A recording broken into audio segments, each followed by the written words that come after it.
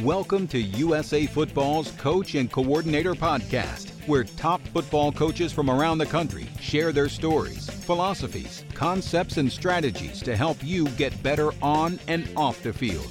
Now, here's your host, Keith Grabowski. Since 2004, Steve Speck has been the head football coach at Xavier High School in Cincinnati, Ohio. With 3 state championships, an NFL High School Coach of the Year award, and a 143-57 record on his resume, Coach Speck has invested heavily into his football program. On USA Football's Inside the Program series, Coach Speck gives back to other coaches by sharing his experiences during his time at St. X. At a time where we're debating whether we play high school football this fall or not, I think we need to go back to the importance of this game and why we play it. And hopefully we can get the games in this fall. If not, I hope our seniors get their senior year in the spring. But regardless, this is something that is bigger than the game, and it really comes across here as Coach Speck shares some of his philosophy and ideas on the game.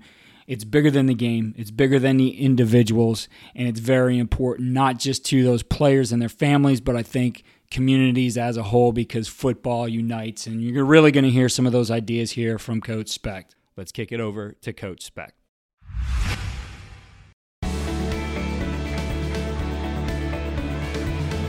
My name is Steve Speck. I'm the head football coach at St. Xavier High School. It's in Cincinnati, Ohio.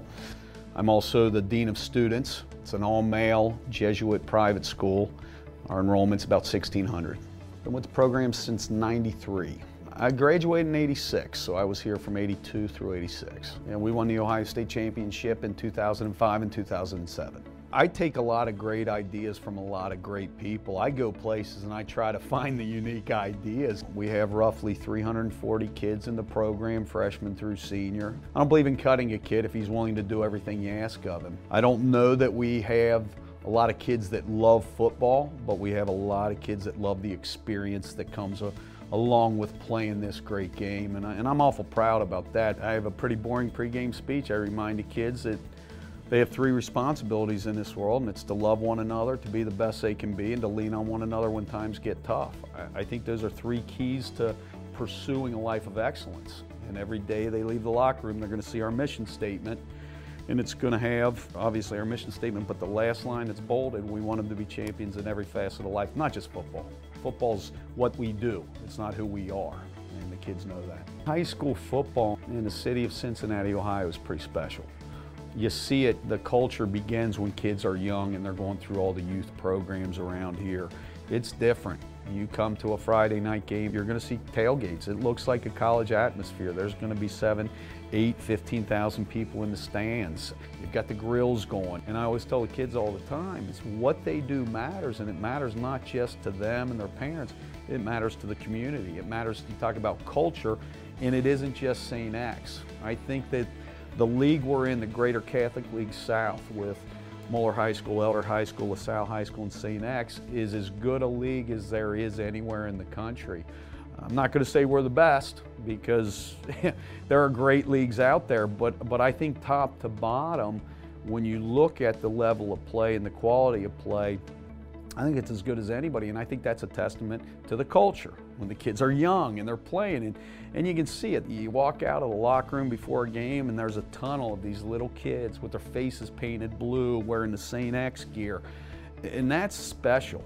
That's really special. You'll see them high-fiving our guys after games, guys taking off wristbands and giving them to the little kids. We're promoting who we are, and I think that's special. It's a pretty diverse culture.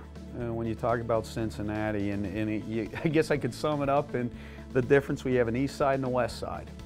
And traditionally, the west side was a little more blue collar, and the east side was a little more white collar. And running jokes, there have been comics or comedians that have done comic strips, and one of the deals was you had to have a passport to cross from the west side to the east side, or the east side to the west side. The way that the city's structured, it was a very dense Catholic population. That's why we have so many private Catholic schools. And I could talk about not only the Greater Catholic League South, but the Greater Catholic League Central and the Greater Catholic League North. We have so many Catholic schools around here, Whenever you start talking about faith-based education, it's different. You know, it's different. I've always said I don't know if I would be able to coach necessarily at a school that didn't promote faith. If you couldn't promote faith, that's important. I think that's important to the city. The values of the St. X offense are that we're diverse, we're multiple, that we do a lot. I think we're very blessed. The kids that come to St. Xavier High School, I always say we've got to coach to the least common denominator. I'm the least common denominator. These kids are smart. They had to take an entrance exam to get in here. We try to do more with them because we can do more with them. We're not going to see year in and year out incredible speed. We're going to see big physical kids that like to come off the ball. We're going to run the ball. I want people to say that we are tough, that we're a physical offensive line, that we're going to pound the football play after play after play. You talk to anybody around the city about St. X football, the first thing they're going to talk about is the defense and how hard the kids play and how fast the kids play. And say, every play you're going to see kids taking the right angles. You're going to see 6, 7, 8, 9, 10 St. X jerseys on the ball at a time. And I get excited just thinking about that because that's what we're known for. Every grad from St. Xavier High School that ever played football, our colors are blue and white. It's the long blue line, and I tell the kids it stretches back years and years and years back to when football started at St. Xavier High School. That's what I want them to walk away from. And I always ask the kids, you have one question to ask yourself at the end of every practice, at the end of every game, is have we represented the long blue line? If they walk in here, win or lose, are they going to leave saying, I'm proud of my team? That's what they owe the long blue line. I want those alums leaving feeling good about the product on the field. I want them to see us playing hard but playing clean, playing the game the right way. And that's why we always talk about it. That's what Bomber football is. You know, when the kids get their X's, they have to earn the stripe and the X and the number and the AMDG sticker to go on the helmet. And they get it the Thursday before our first game. And when I talk about the X's in their helmet and I talk about putting it on your helmet, I want you to think about the guys that came before you. And I'll start naming names all the way back to the 50s and the 60s, the 70s, and going through it. And obviously these kids will remember Luke Kuechly. They'll remember Greg Scruggs. You get to some of the older names, and I'll tell them, you research them. You find out, because you need to know your culture, you need to know your past, because you're going to be a part of it. The culture of St. X football isn't just on the football field. We talk about it in Leadership Council. We have culture in the classroom. We have culture in society. We have culture in the locker room. We have culture in the weight room. And the only question I'm going to ask you is, what do you think a member of the long blue line is going to say when he walks in the weight room? What is he going to expect to see? If he walks in the classroom, what is he going to expect to see? Because that's who we owe. I just tell them all the time, they didn't earn anything. We have beautiful facilities. Our kids didn't earn any of that. It's everybody that's played before them. It's all the members of the long blue line have earned all of these wonderful facilities we have. And I ask them every day, how are you going to contribute back? We talk about writing a book. Every day you're writing another page in that book. And we're going to close a chapter at the end of every week. How do you want it to read?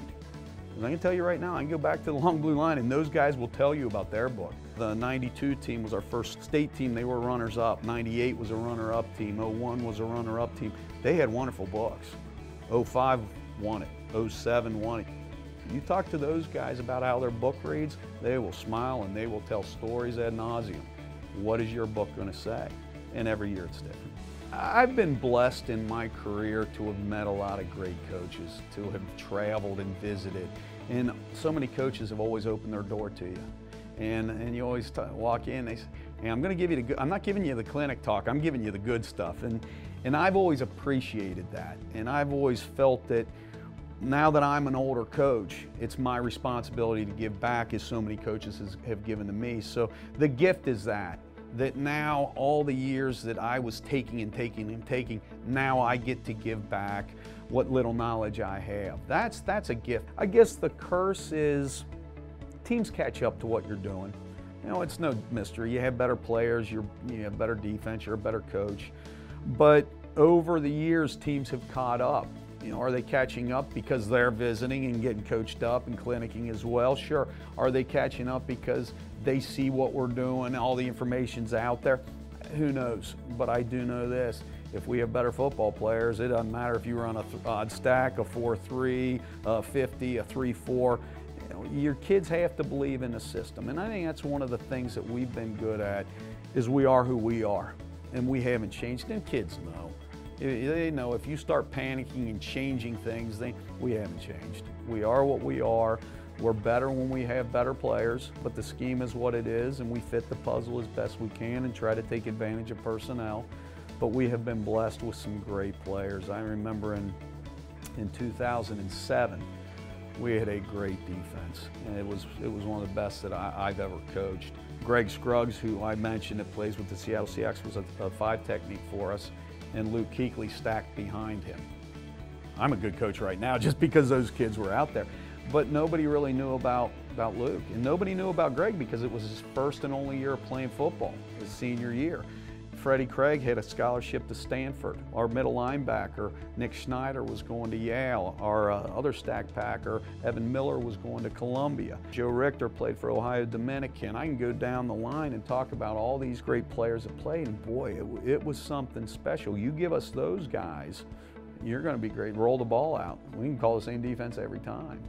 But we have had great players, and we have been exceptionally blessed at the linebacker position. And it's no different now this year with Justin Hilliard, who was obviously committed to Ohio State, who's a top 10 recruit in the country. Great player. Stephen Daniels, who's starting at Boston College now. Sean Duggan, who's starting at Boston College. And we talked, if Luke wouldn't have left early, it probably would have been 3 St. Xavier linebackers starting at Boston College in the same year. And man, it's weird. Some schools have great quarterbacks, they have great linemen. We always seem to come up with some really talented linebackers. Thank you again for listening to the Coaching Coordinator Podcast. Check out all we're doing at footballdevelopment.com and what we're doing for our youth programs at fdm.usafootball.com.